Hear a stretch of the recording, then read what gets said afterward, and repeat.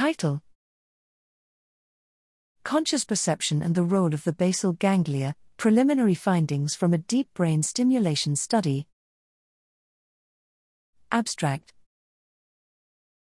Conscious perception is thought to depend on global amplification of sensory input. In recent years, the basal ganglia have been implicated in gating conscious access due to their consistent involvement in thalamocortical loops.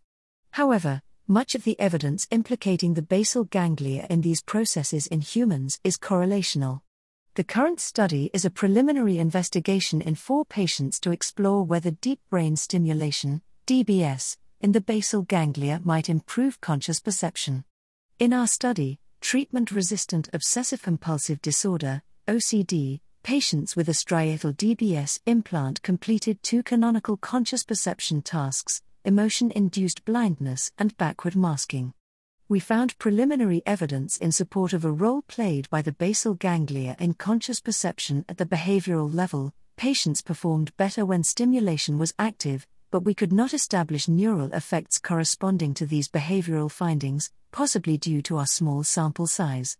We discuss the potential implications and limitations of our study and delineate avenues for future research.